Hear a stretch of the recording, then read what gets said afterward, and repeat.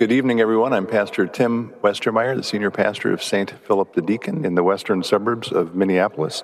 And on behalf of this congregation, it is my privilege and pleasure to welcome you to the third event in our 2021-2022 Faith and Life lecture series. I'm going to start actually by saying just a word about format. Tonight is actually something a little new for us. For a long time, of course, during COVID, we did these events entirely virtually. Tonight, we're actually doing a bit of a hybrid thing. So welcome to all of you who are joining us virtually. We also have a number of people sitting in person in our sanctuary who are watching the event on a big screen in our sanctuary for our virtual speaker. So I'm praying that all of this hangs together and the technology works, and I'm grateful to our tech team for making it possible. I will tell you, too, that we will hear from our speaker for about 25 or 30 minutes for prepared remarks, and then we'll have plenty of time, hopefully, for questions and answers. So I've already spoken to the people who are here in person. If you have questions, it's probably simplest to send them up with a sheet of paper. Those of you who are joining us virtually can submit questions, which hopefully we'll have time to answer or ask at faithandlife.org/livestream, where there's a form to submit questions, or you can send questions to social@spdlc.org, which is an email address, obviously, social@spdlc.org. I do want to welcome all of you who are joining us, especially those of you joining us for the first time.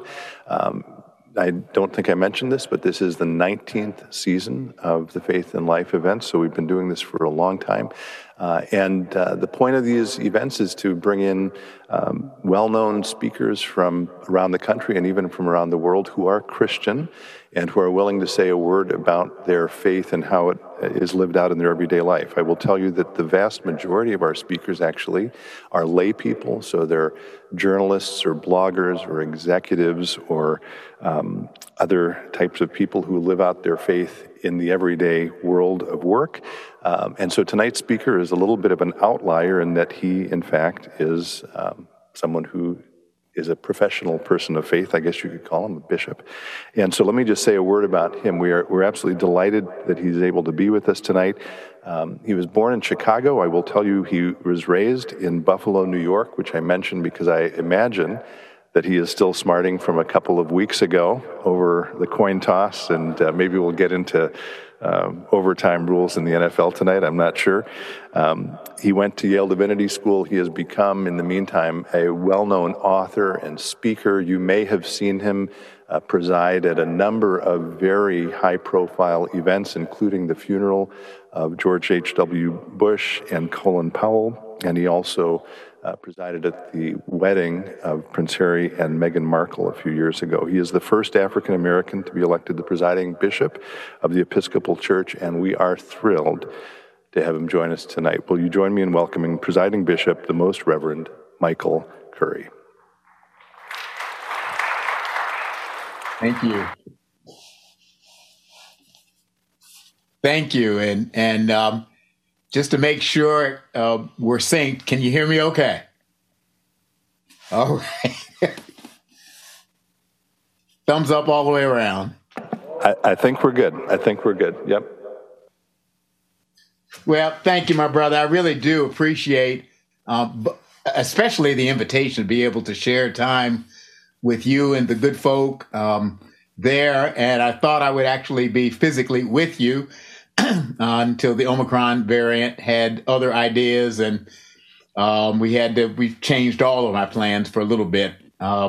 This is the way of life in COVID, and we all just kind of adjust to it. But I very much look forward to being with you next year, I think it is, if that's correct. I really do look forward to being with you. And I mean, this time of year, to be sure, is always interesting. In your part of the country. I live in the South right now, but be that as it may, I grew up in Buffalo and can handle it. So it's really a blessing and a privilege to be able to share in this series, which I think is of critical import in any time. Faith in life, faith apart from life is a nice conversation, but it doesn't have any consequence. Faith in life can make a profound difference in life and actually can be a source of life. And so this series and its contribution to the ongoing conversation among us as people of faith, as followers of Jesus, I think can make a profound difference for us in any time, but particularly in times like these. So thank you. Let me share some reflections that arise out of a little known quote from Dr. King that I've been living with for a while, and I don't know why it's never quite gotten, well, it's not as much of a soundbite as some of the other quotes. That's the reason. I know the reason. But it was first said by him in a sermon preached called Loving Your Enemies. And he preached it in 1956 or 57, soon after the Montgomery bus boycott, as his thoughts and understandings of love were evolving, and still in a very formative stage, but were beginning to develop. And he later reiterated it over time in a number of different contexts. And he said it this way: we must discover the power of love, the redemptive power of love. And when we discover that, we will be able to make of this old world a new world. Love is the only way. Jesus discovered that. Love is the only way. Jesus discovered that and told us. I'm convinced that he was right, so long as we don't sentimentalize love, so long as we don't pigeonhole it into corners of sentimental attachment and understanding, so long as we don't limit it to only our personal and interpersonal relationships, but seek to translate it into both our social, economic, and political relationships, so long as we don't ghettoize it, so long as we universalize it as at the core of life itself, then we will begin to discover the redemptive power of love, to lift up and to liberate, to help and to heal when nothing else can, and sometimes when nothing else will. Now, in the last month or so, I've been playing with an idea about this that I want to share with you. And it grows out of our particular moment, I think, in this country, in our sojourn. We're just coming out of the month of January. That grows out of having lived through a pandemic and to some extent still living in it. That grows out of all the ambiguity and struggles that are attendant to that, some of which we don't even know yet because we're in the middle of it. Having lived through at least a moment of a racial reckoning with our racial past here as a nation, not only in terms of ethnicity, black and white, and chattel slavery, and police violence, and unremitting poverty, but in terms of indigenous boarding schools, the buried bodies of children here in the United States. We thought that was just in Canada, our neighbors above the border. But having found interred bodies of children and the United States military helping to return those children to their ancestral lands. That was here just last year during this pandemic. And then those who are Asian American suddenly I think many of us became much more aware of the anxiety and fear with which many of our Asian American and Pacific Island brothers, sisters, and siblings live. And then on top of that, I mean, I don't mean to depress you, but this is where we are. We thought January the 6th was a day, but it wasn't a day. It may have been a dangerous way that is not over yet. And then I could go on. The nations met for climate change and sort of attended but did not solve. And there's work to do, not for Michael Curry, I'm an old man, but for generations who come after all of us. Will they have air to breathe, water to drink, a planet that is habitable for them all? And we have not resolved that question. And I could go on. Synagogues, people at worship, at prayer, held hostage in Texas. And now the levels of anti-Semitic threats against our Jewish siblings rising significantly, as are threats against our Muslim siblings and Sikh siblings. I mean, something's wrong. Something is off kilter. And again, I don't mean to depress you. I'm just painting the picture, the landscape. And I could go on and on, even as I speak this evening on the news. Threatened bombings at historically Black colleges and universities on the East Coast of the United States in the last day or two. What that's all about, we don't know. The reality is, America needs a revival. Stay with me. I know I'm an Episcopalian, and you don't hear Episcopalians talking about revival. Trust me. You don't hear Episcopalians talking about revival. But we need a revival that is more than resuscitation of a corpse. We need a revival that is not about an emotional experience. That's not what I'm talking about.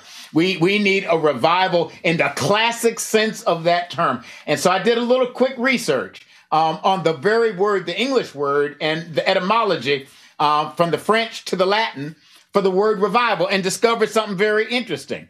I discovered that the Latin root of the word to revive actually means to bring to life again, to restore something to life, not resuscitating a corpse, but actually to restore it to the vibrancy of life, to take that which is broken and tattered and torn apart and heal it and mend it and bind it back together.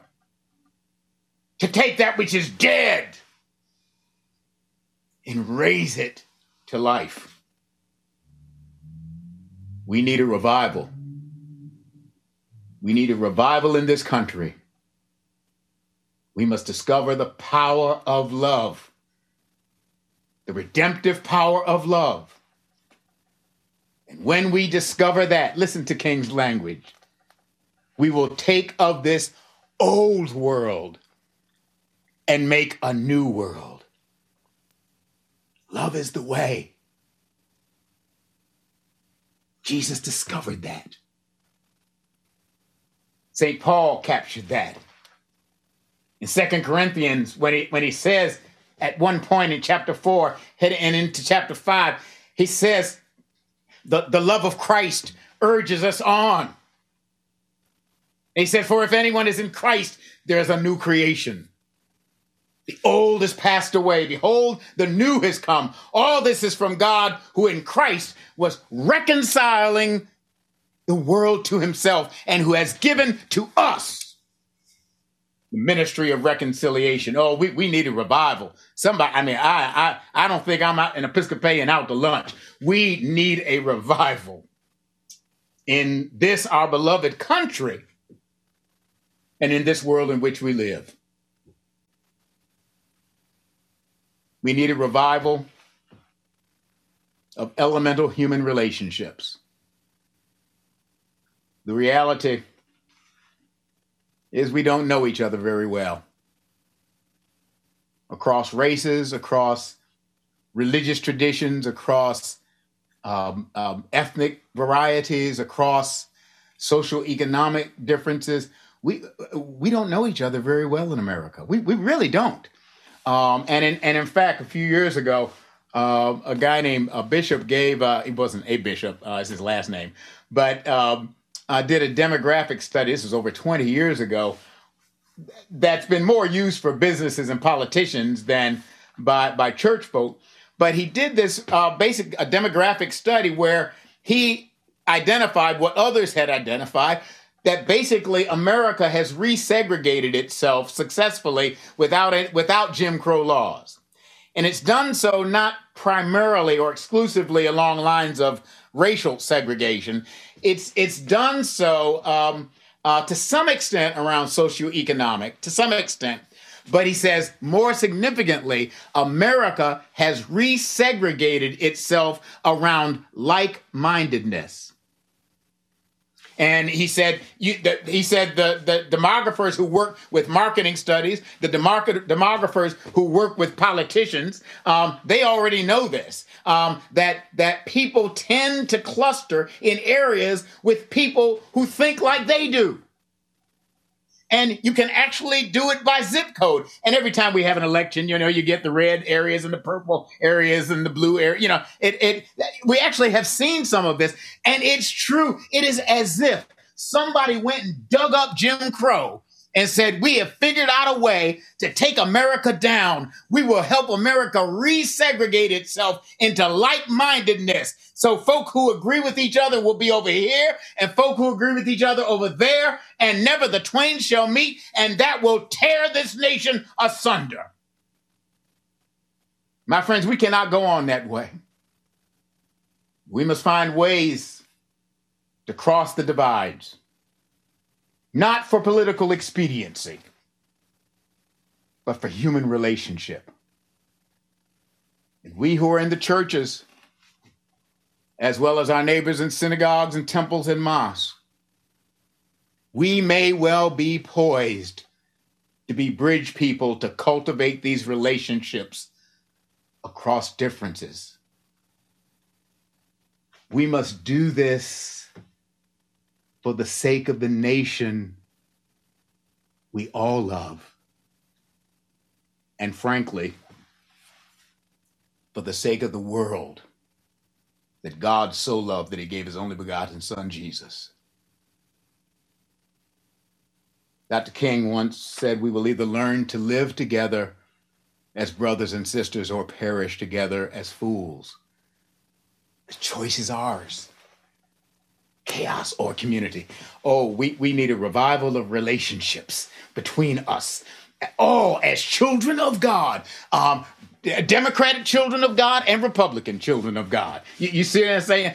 Christian children of God and Muslim children of God. We need a theist children of God and atheist children of God. I know my atheist, actually I've got an atheist friend who doesn't mind me calling her a child of God. She says, I don't believe that, but if it makes you feel better, it's okay with me. I said, well, that's all right. It makes me feel better. But we need that revival of relationships among us, sometimes small, sometimes large, but we need it. We need it in our governments. We cannot. Segregation was evil as Jim Crow and Bull Connor's Birmingham. And it is evil now. It separates, it fragments, it distorts, it violates human relationships. And it can destroy the social contract, the foundations of a democratic society itself.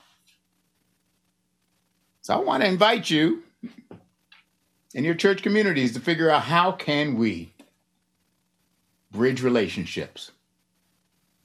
And it doesn't have to be big ways, in small ways. We need a revival. But we need a revival of something else. I'm beginning to see, I don't know why this is dawning on me in the last few years, I'm beginning to see that we need a revival of the ideals, of the lofty and noble ideals that we already share for the most part. Some years ago, some of y'all may remember the book by Robert Fulghum, All I Needed to Know I Learned in Kindergarten. Remember that? It was in early 1990s, I think. And I mean, I love the book. I have it somewhere, but I found it in my notes with the section where he has the list of things that you learned in kindergarten. And when you think, I have vague memories of somehow kind of learning these things in kindergarten, first grade, somewhere thereabouts.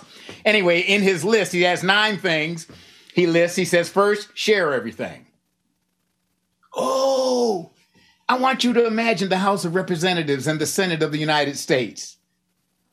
Y'all hear me now? Share everything. Imagine the United Nations. Share everything. Second one, play fair. Now, I won't say anything about the coin toss and the Buffalo Bills. We lost fair and square, but it's a coin toss. It's like, oh God, is there no justice? But anyway, but play fair. There's just some basic decency. C.S. Lewis told us that more theologically. There's a basic, human beings know basic fairness.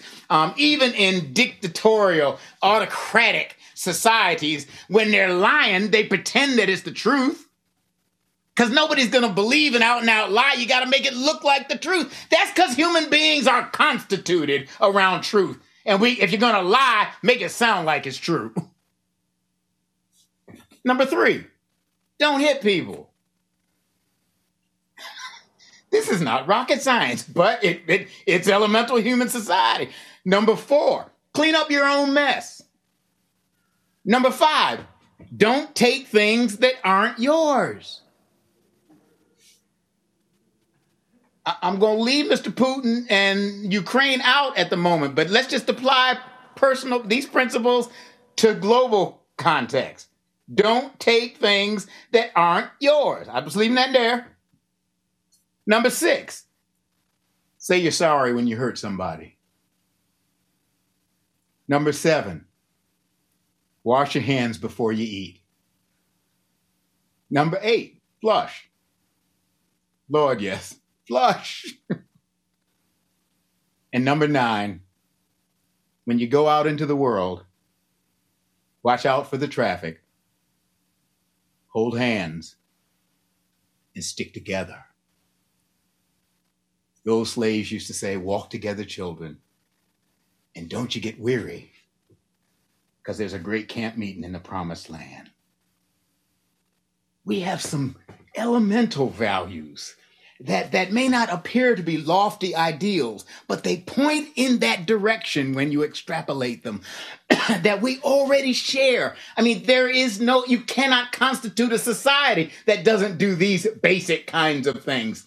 And yet this American democracy experiment in representational democracy is predicated upon those kinds of principles and some loftier ideals that we do share. We hold these truths to be self-evident, that all men are created equal, that they are endowed by their Creator with certain unalienable rights, that among these are life, liberty, and the pursuit of happiness. My friends, we have some shared values. 77 years ago, our forefathers brought upon this continent a new nation conceived in liberty and dedicated to the proposition that all men, that all people, that all human beings are created equal. And if that's not enough, I would suggest that most of us, when we were children in elementary school, stood up in the morning and faced the flag, put a hand over our heart, and said, I pledge allegiance to the flag of the United States of America and to the republic for which it stands. Listen to this. One nation, under God, indivisible, with liberty and justice for all. That's America. That's America. That's who we are. There are the ideals we already share. Reclaim those. Revive those. Live all of our differences with those as our highest and noblest aspirations. And we will rise above our differences. And America will truly be a shining city on a hill. We already have some shared ideals. And we need a revival of them. And lastly, and I say this as one who is a follower of Jesus of Nazareth, and I know that people of faith must come to this conclusion in their ways that are authentic to them. I come to it as a Christian, as a follower of Jesus. And I know and believe that Jesus was so clear. He was just so clear.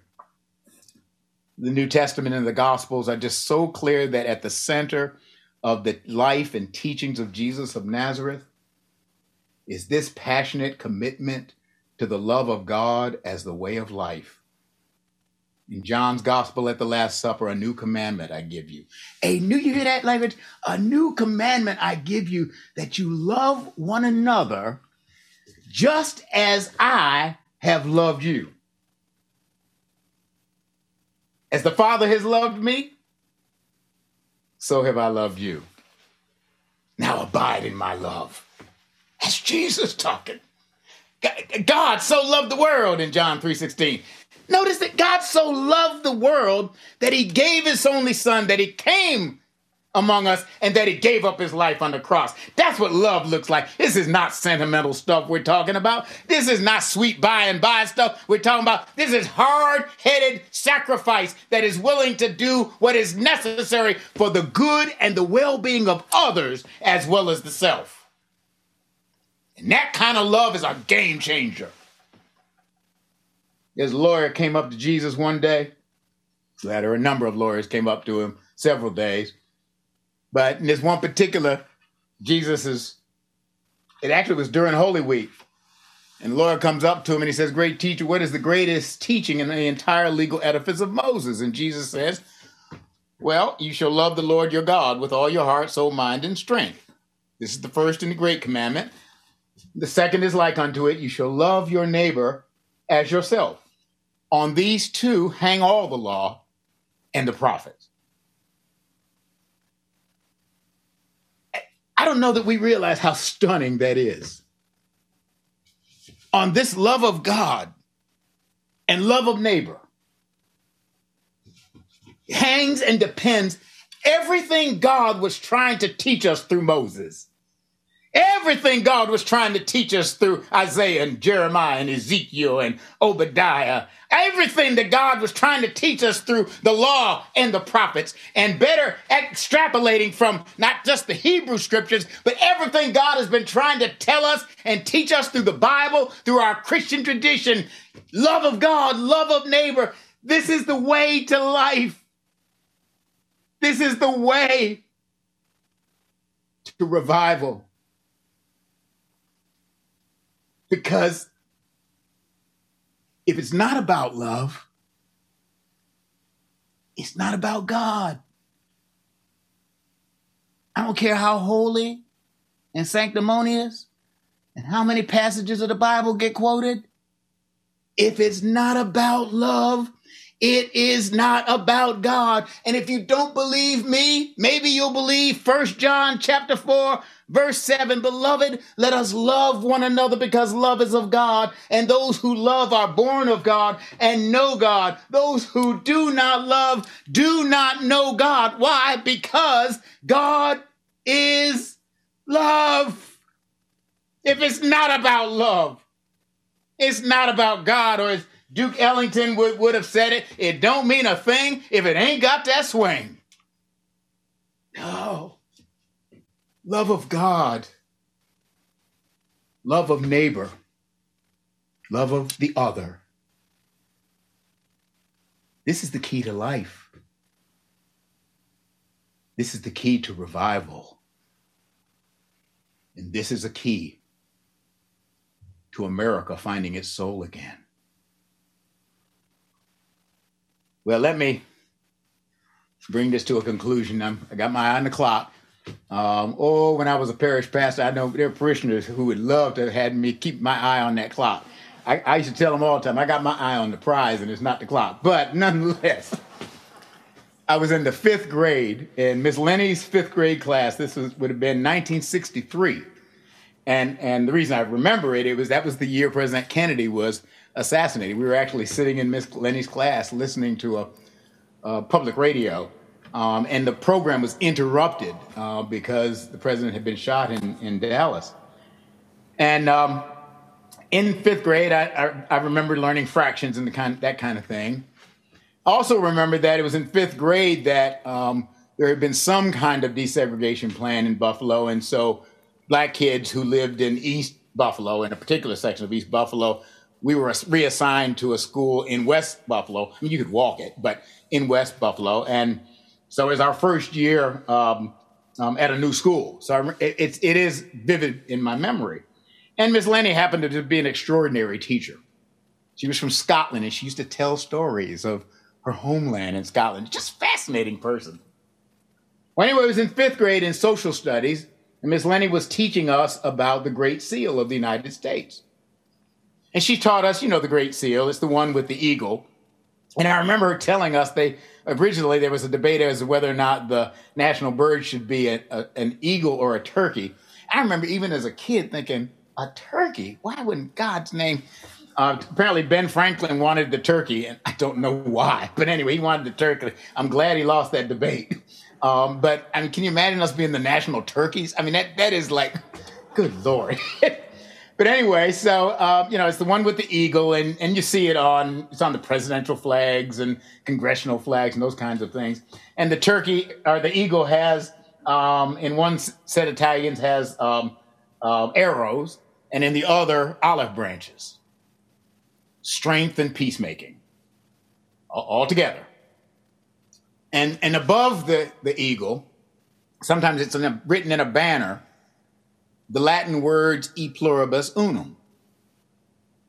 And I remember Miss Lenny explained to us that it's a Latin phrase, e pluribus unum, that is the official motto of the United States. She had to tell us what a motto was. We didn't know. We were in the 5th grade. What's a motto? And she explained a motto is something that reflects the highest aspirations of a nation, of a people. It's who we seek to be in all that we do. And she said, this is our national motto, e pluribus unum. From many, one. From many diverse people, one nation, under God, indivisible, with liberty and justice for all. It was years later, though, that I discovered that the phrase e pluribus unum came from the writings of Cicero of the Roman Republic, and likely came from this sentence of Cicero, in which Cicero said, and I quote, "When each person loves the other as much as he loves himself, it makes one out of many possible." Cicero was right. But Cicero was right as far as I'm concerned because Jesus was right. And Jesus was right because Moses was right. And Moses was right because God, who the Bible says is love, has been right from the very beginning. That the way of love is the way to life for a nation and for a world. We must discover the power of love, the redemptive power of love. And when we discover that, we will make of this old world a new world. For love is the only way Jesus discovered that. May we discover it too. Thank you. Thank you, Bishop. And if you were here in person, you would be hearing wild applause. I have to apologize to you, Bishop. Thank you again for your thoughts and your wonderful words. I was chatting with your assistant in preparation for today, and she said, he's, as every speaker, and I know this because for a whole year I preached to an empty sanctuary. Every speaker, of course, draws energy from the people in the pews in this case. So yes. The poor Bishop Curry here is on a Zoom call and having to look at me as the only audience. And anyway. Well, you're a wonderful audience. Well, I don't know about that. But on behalf of everyone who's been able to hear you from far away or in the pews here, thank you, thank you, thank you. We're going to let the bishop rest his voice for just a minute. I've got a few announcements, a few thank yous. Starting with the next event in the Faith and Life series, which will be on Thursday, March 17th, featuring Sohrab Amari, whose family were Iranian immigrants. So again, Thursday, March 17th, I just was in touch with him in the last day or two, and the plan at this point is that he will be here in person here at St. Philip the Deacon. So please join us for that. As always, I will remind you, you can get updates about upcoming events by signing up for our emails at the Faith and Life website. You can also follow us on social media.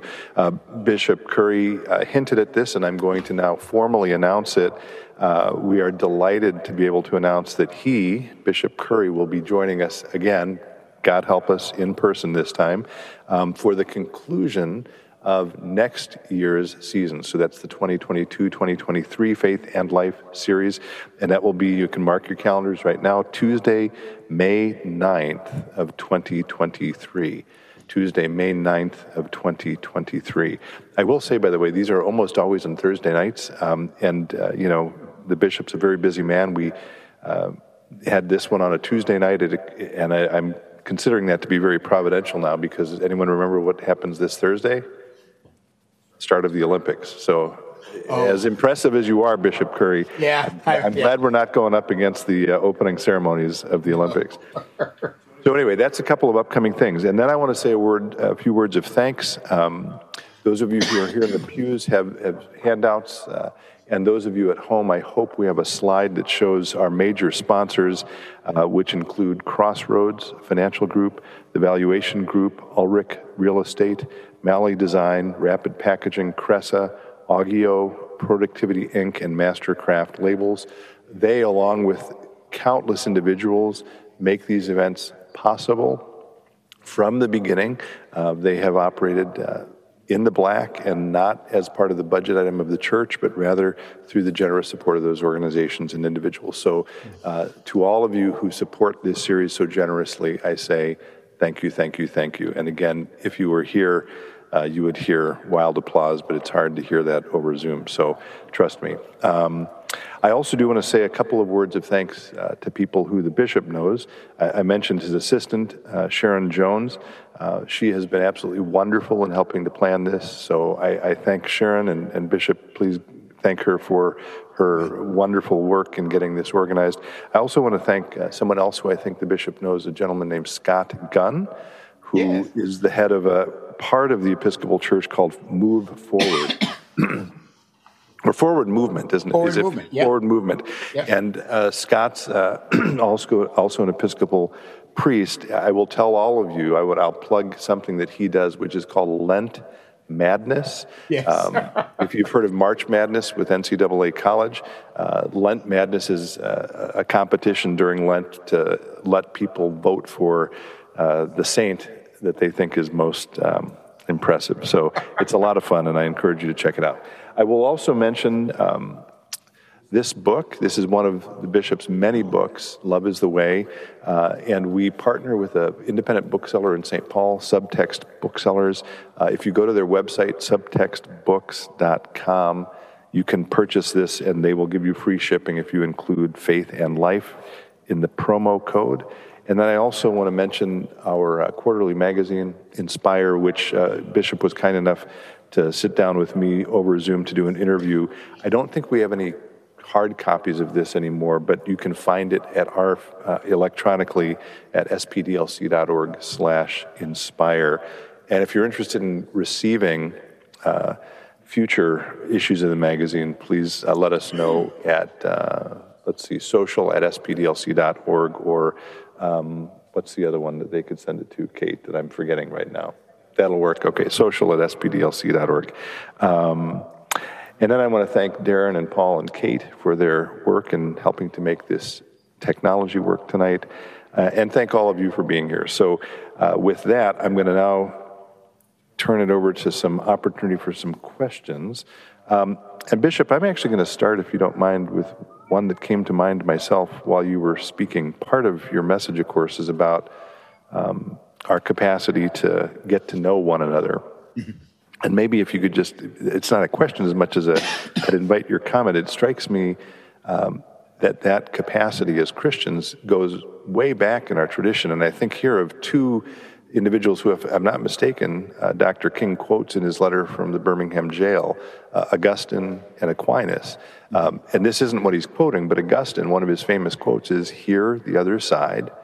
And Aquinas lived at a time when there were these major debates in universities, and one of the ground rules for those debates, if you and I were going to debate an issue, for example, publicly, the first thing that had to happen is I had to state your position to your satisfaction, and then you would have to state my position to my satisfaction. And having done that, then we could talk about how we disagreed or the merits of the case. Right. And I guess I just mentioned that because I wonder if, as Christians, we have forgotten that deep in our roots is this capacity to do precisely that, to hear the other side, to recognize the what is right in another position. And I'm not sure if you want to say a little bit about that or not, or if you could respond to that. Well, it's funny it's amazing you'd say that, because it's in our pastoral traditions. For example, I'm not a parish pastor anymore, so I don't spend time with couples struggling in a marriage, and at least in the preliminary conversations with them, and then get them to a marriage counselor or a therapist as need be. But one of the things that's often helpful, at least in the early stages, and that is a part of any kind of real marriage counseling, is the exercise precisely in what Aquinas said you must do in a debate. That, okay, she has said something. Now you tell her what did you hear? What did she just say? Not how did you interpret it? What did she just say? And what that does is it takes a while, and it's almost a spiritual practice. It's a spiritual practice of listening, to be able to enter the other's space on their terms and hear them. I was in Utah, it's been a number of years now, and I actually recount this story in the book. And I was there for a diocesan convention, and the bishop suggested that I meet a priest who's now retired, but who had, after the presidential election in 2018, I believe it was, or 15, 18, had been in his community a number of years, and he was both a priest and therapist, but had been rooted in that community for years. Brought together people across differences who clearly were, red and blue. I mean, just clearly different. But he had been around, people trusted him. And he didn't bring them together for debate. He brought them together to actually listen to each other around issues that divided them, but to listen to their personal stories that helped them get to that, whatever the conclusion was that they had, and then to be able to share that personal story back, which is very similar. The genius of that is it doesn't change our minds about a particular question or issue, but it helps to nurture a relationship that can change our relationship with each other. And when that is shifted, then our capacity to embrace difference and actually maybe even learn from each other or agree to disagree becomes greater. That takes hard work. That is the spiritual discipline of listening, it is the deep spiritual discipline of listening that you actually see in Jesus in the New Testament. I don't want to wax off on that, but if you watch Jesus carefully, kind of watch carefully how he listens to folk. It's not that he's reading them in some magical way. He's listening to them. He's listening to their hearts. And our capacity to do that with each other is what happens when we live together. Well, what can happen when we live together. Families are notorious with families invented dysfunction. So I don't want to turn families into utopia. But when we live together enough to actually know each other, the potential capacity to do that is greater. It's lesser now because we don't have those kind of sustained relationships. We don't have that as much where I get to know you because I know you. We've been together, you know what I mean? And so I almost hear you even when you don't speak. But that's the key to human relationship, which is the key. Democracy is dependent on the human capacity to be in relationship across differences. And when that doesn't happen, democracy will falter. And so what Aquinas was talking about was not about debate. He was talking about relationship and how to engage in all of the differences that are part of life. Boy, thank you for that. Well, and thank you. Wow. So a couple things. Again, I've got plenty of questions to keep us going for a little bit here, but thank you for your message of hope. Someone writes and then says, all of what you say makes total sense. How do we start accomplishing this on a practical level? And again, maybe that's part of what you just started with, but I don't know if you want to say more about that. So the practical level of loving one another. Yeah, this is to actually figure out how can I become an instrument of relationships across difference. And it may be as simply as doing it one-on-one with somebody and to be not intentionally in relationship to convert them to whatever your political position is or, but when those occasions and opportunities arise, to seize on them and to be open to where that goes. Also, but to encourage our churches and congregations and communities of faith to figure out how can we be bridge communities. And sometimes it's easier to get our church or our club or our association, a group, say, let's find another group that shares some similarities, but it's different. To really become intentional about that, we have to become intentional about that, whereas generations before us didn't necessarily have to become intentional about it in the same way. The other thing that I'm aware of, and I think we're better at this, I think we're better at this, where and when negativity arises, for those of us who may not be directly affected, to support those who are. I was particularly moved in Corryville, Texas, at the synagogue there, that the outpouring, that the rabbi and other folk there talked about how much it meant to have the support of Christians and Muslims in that area of Texas, as well as other people around the country, just supporting. I think whenever, Dr. King said, darkness cannot cast out darkness, only light can do that. And hatred cannot cast out hatred, only love can do that. That when darkness arises, we cannot ignore the darkness and pretend that it's not there. We must shine light. We must shine light. And so I think where and when bigotry and negativity arises, and it's arising a lot. Hate groups are proliferating. The FBI has been talking about this for a couple of years now. Anti-Semitism and just a whole host of every nightmare you can think of, they're popping up now. Not just in the U.S., I have to say. There's something global going on. I don't know what that's about, but there's something global. But we must shine light where darkness seems to be prevailing and refuse to give into the darkness by becoming more darkness, but by casting more light into it. And one way we do that is to stand with those who are being put down and afflicted, whoever they are, whether they are LGBTQ folk, whether they are Asian Americans, Pacific Islanders, whether they are Muslims, whether they are Sikhs, whoever, whether they are Christian, I don't know whoever, for us to stand with them. And when it makes all the difference in the world. And I think that's something we have to do. We can't look the other way and wish it away, because it won't go away. But we won't make it go away by adding more darkness, as Dr. King said, to a night that's already devoid of stars. We got to shine light. Okay, so maybe some of these questions are going to follow a similar pattern, but again, this is actually, I guess I would call it I think everyone will relate to this. It's a symptom of this division that we sense in our culture today.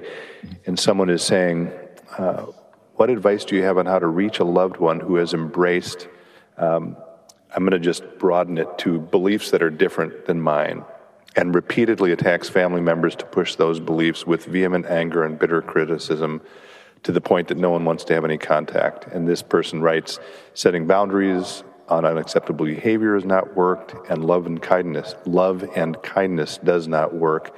She refuses to listen to anyone. So we fear she's so angry that she has lost her faith and it will just get worse. We are all praying for her and for ourselves. How do we deal with this?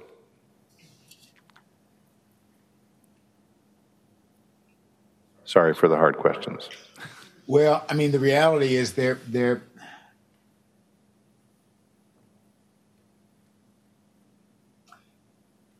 to be there if and when she ever opens the door. Even Motel 6 keeps the light on.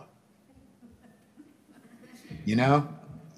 And it may be that to not return animosity for animosity, and yet to set clear boundaries as best you can. That may be the best you can do, and to really pray and for her. You may not tell her that you're praying for her, because that just adds fuel to the fire. But to really pray for her. And hope and pray that somehow, some way, someday, God can make a way, and maybe a door will crack open, an opportunity will crack open, and maybe it won't. It's kind of like that. Now, this probably isn't the right thing to say, but that story where the disciples tried to cast out a demon and couldn't, and Jesus said to them, "This kind can only be cast out by prayer." Which was a way, my reading of that is that's Jesus kind of saying, there's some things you can't change. Some things you're just not going to have all the power you can muster may not change. You got to take, like my grandma used to sing that song, take it to the Lord and leave it there. And that may be the best you can do. And if a door ever cracks open or, open it.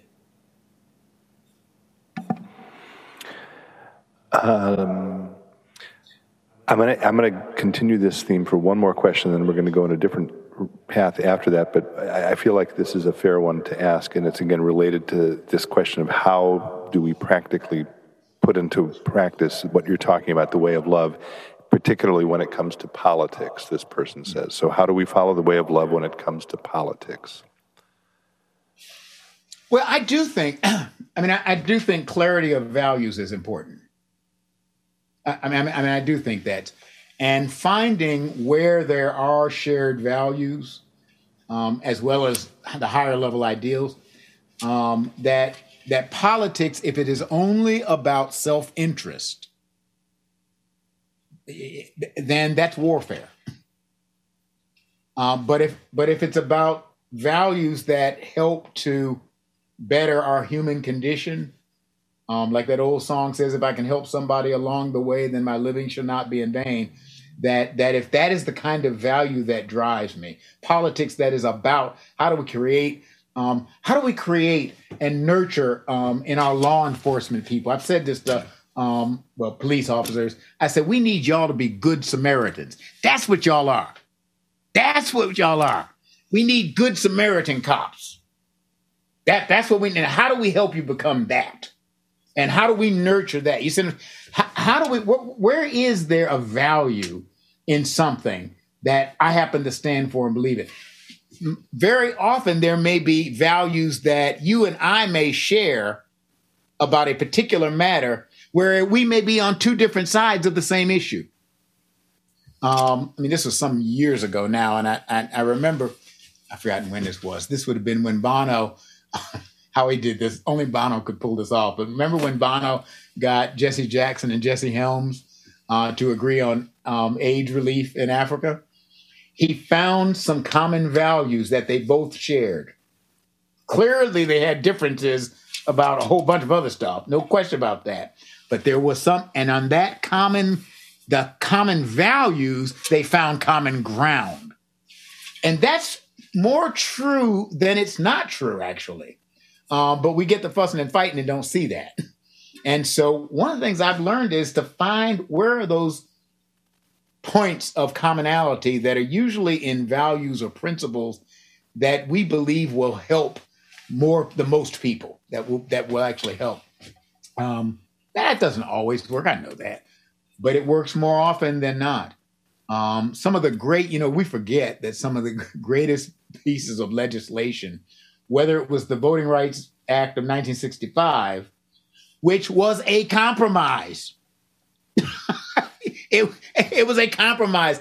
Folk, LBJ was a genius. Well, he knew how to pigeonhole folk too. But they found the common ground by finding common values.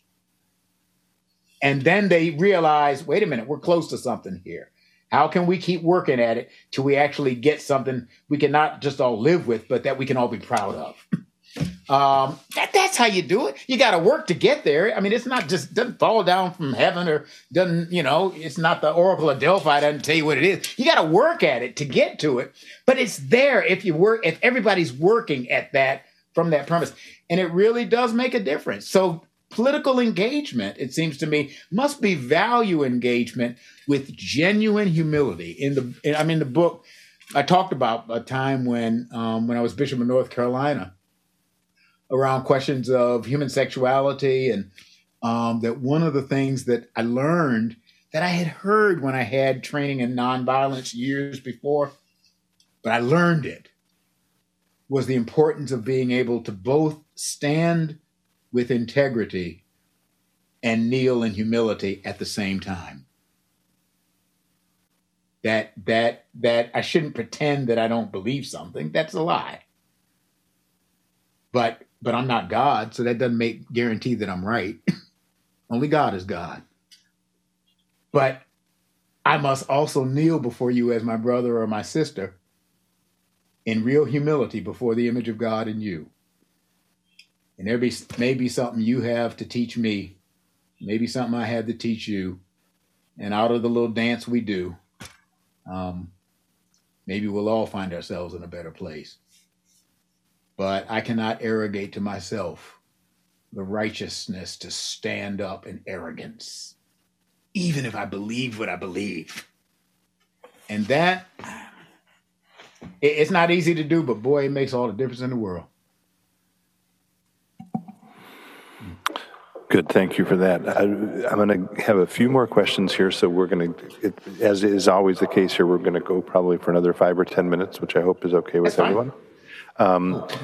Here's a question from someone in our, I was going to say studio audience, but in our live audience.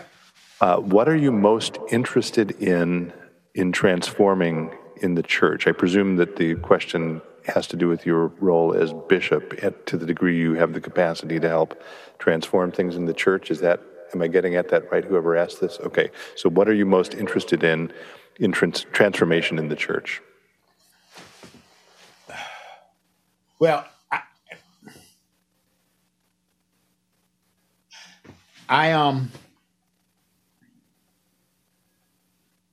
and I'm more and more convinced that the trajectory of the church, and I can see it in my own life, consistently goes wrong or goes off kilter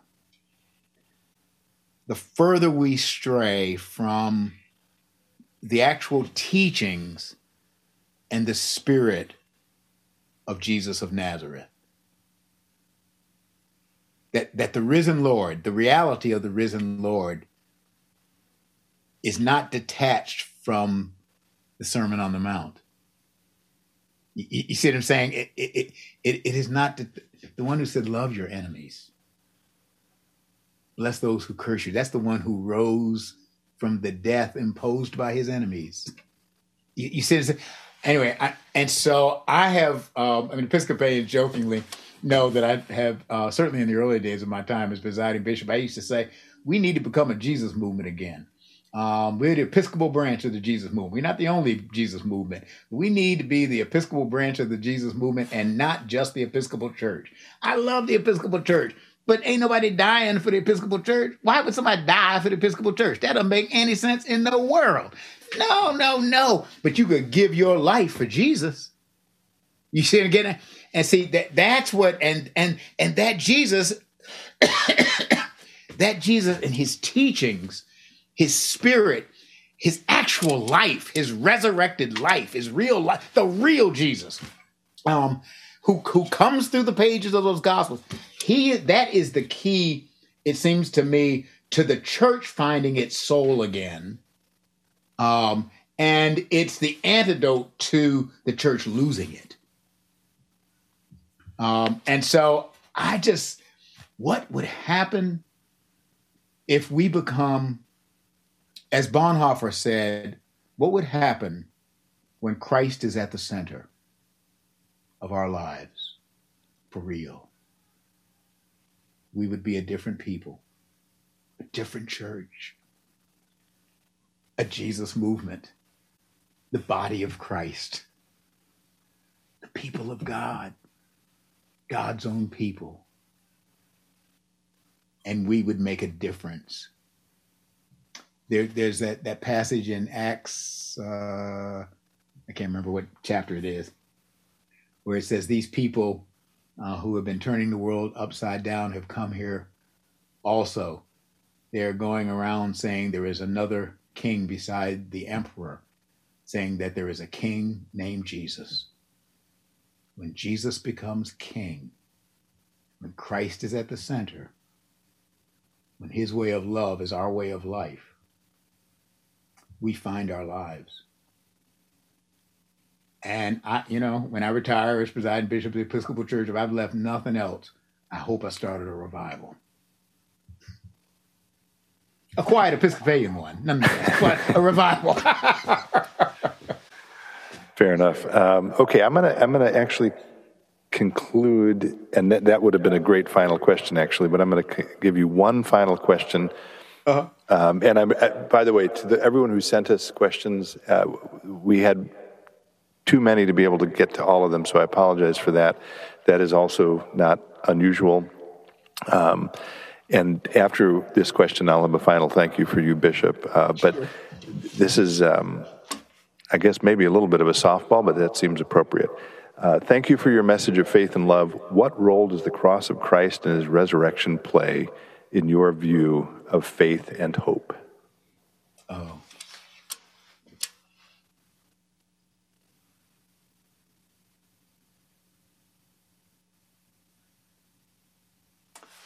When this was early 80s, I think I was serving at a church outside of Cincinnati. And a group of us went to hear Desmond Tutu at Ohio, OU in Columbus. And this would have been, I'm guessing, 84, 85. I don't remember if he had won the Nobel Prize yet or not. I've forgotten now. But it was pretty much the darkest days of the anti-apartheid struggle. Mandela was still in prison, and there was no prospect of him coming out.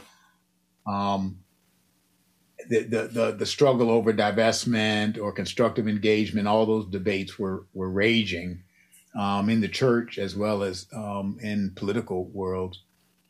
There were police killings, and funerals became prophetic as well as pastoral moments and statements. And it was really dark. It was bleak. Anyway, I don't remember I don't remember the whole speech. But what I do remember was he ended it saying something like, this is based on my memory. He said, "I believe that one day my beloved South Africa will be free.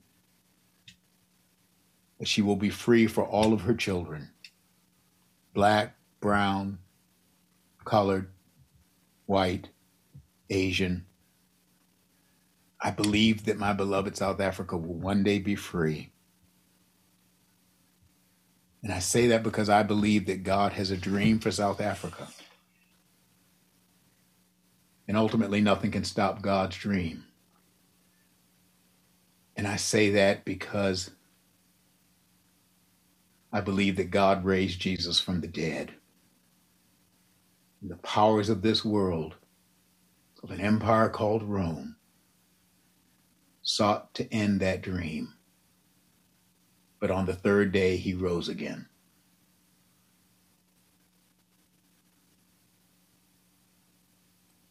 I believe it. I believe it.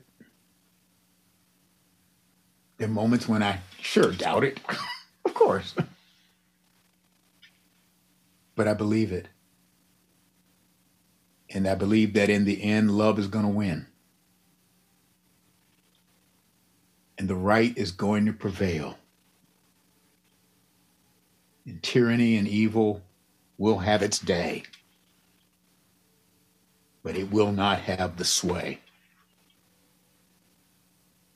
Because the God who made this world has not forgotten it. And there will be a new heaven and a new earth. God help me, I believe it. And all God's people say amen to that. So just a few thank yous again. I want to thank everyone for joining us tonight. Those of you who are joining us virtually, we're so grateful for your presence. We look forward to seeing you hopefully in March.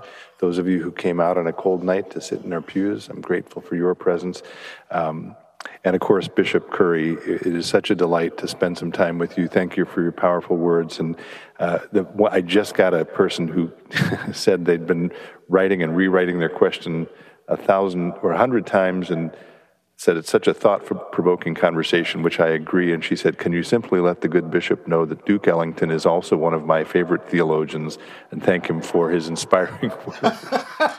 That's wonderful. We do thank you for being with us. We really look forward to seeing you in May of 2023 again. And as a small token of our gratitude, we've got a little granite plaque for you. I will get this into the mail so that you can hopefully display it proudly next to the Buffalo Bills helmet behind you there. There we go. No matter the towing cost. That's right.